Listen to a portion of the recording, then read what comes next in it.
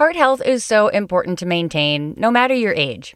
So today we are discussing some common heart health questions doctors hear, and some tips to keep your heart healthy. Joining us for this episode is Dr. Benjamin Tillinger, a cardiologist with Emerson Health Cardiology.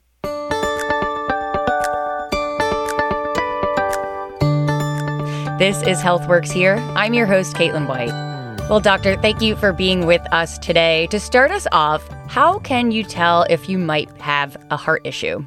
There are many symptoms that can signify a heart issue. It can range from feeling palpitations or racing heartbeats or skipping heartbeats if it's related to an arrhythmia.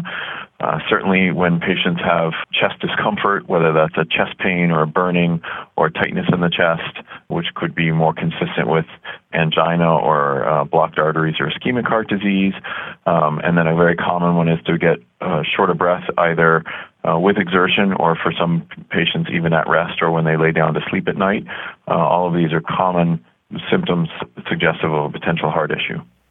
So if I'm suffering from any of those symptoms, what should I do first?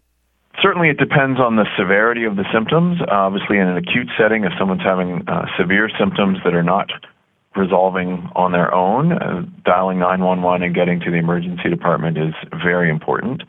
Because symptoms can be somewhat atypical or different for every patient, we often ask people to be mindful and noticing when they're having these symptoms and have a fairly low threshold for calling and checking in.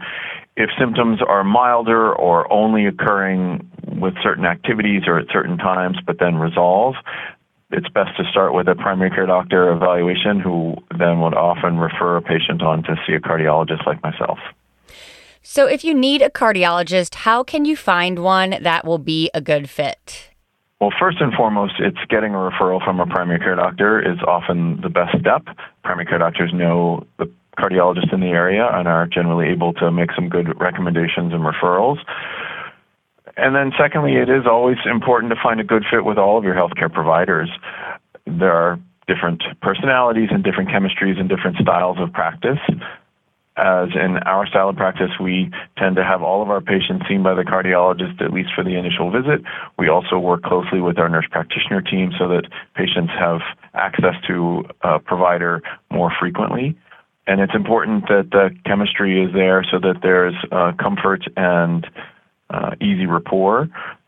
My goal when I see patients is to make sure they understand what the problem is, what the symptoms might be, and how we're going to address it. I always like to make sure patients know the different options as far as managing it, whether that's simple things like diet and exercise, whether that's medications, whether that's procedures, and kind of understanding all of the risks and rewards and pros and cons of those approaches. So then you make that first visit. What should you expect at your first appointment with a cardiologist?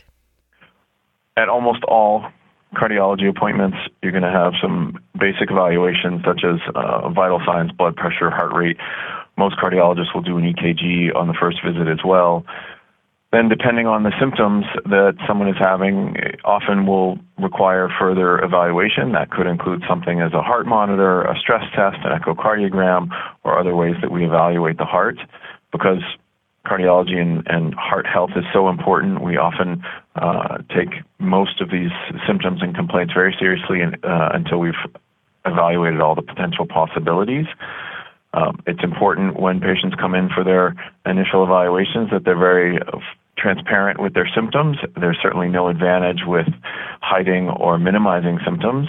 It's important that the doctors are able to get to the root of the cause and see what we can do to address it. That's always a great reminder to just say everything that's on your mind. In general, doctor, what are some of the best ways that we can keep our hearts healthy? You know, that's a great question, and it's very important to me. I discuss with my patients overall heart health on almost every single visit. The basics are things that most people know but are not always easy to implement. So eating a healthy diet, exercising, and getting adequate rest are probably the cornerstones of a healthy lifestyle in general. When it comes to cardiovascular health, exercise is probably the most important thing that patients need to make sure they're maintaining throughout their life. Our recommendation is to get 150 minutes of cardio exercise every week. Cardio exercise is generally sustained activity where your heart rate is elevated. I don't necessarily recommend that patients have to monitor their heart rate when they're exercising, but exercising to the point where they know they're getting some exercise, where they're breathing a little bit heavy, but they're able to do 20 or 30 minutes without stopping. And ideally, you want to get to about 150 minutes per week. And wrapping up here, doctor, I know there's a lot of food that is bad for your heart, but what are some of the best foods to eat for heart health? This is always an evolving topic, and we always try and stay most current with the research that continues to evolve.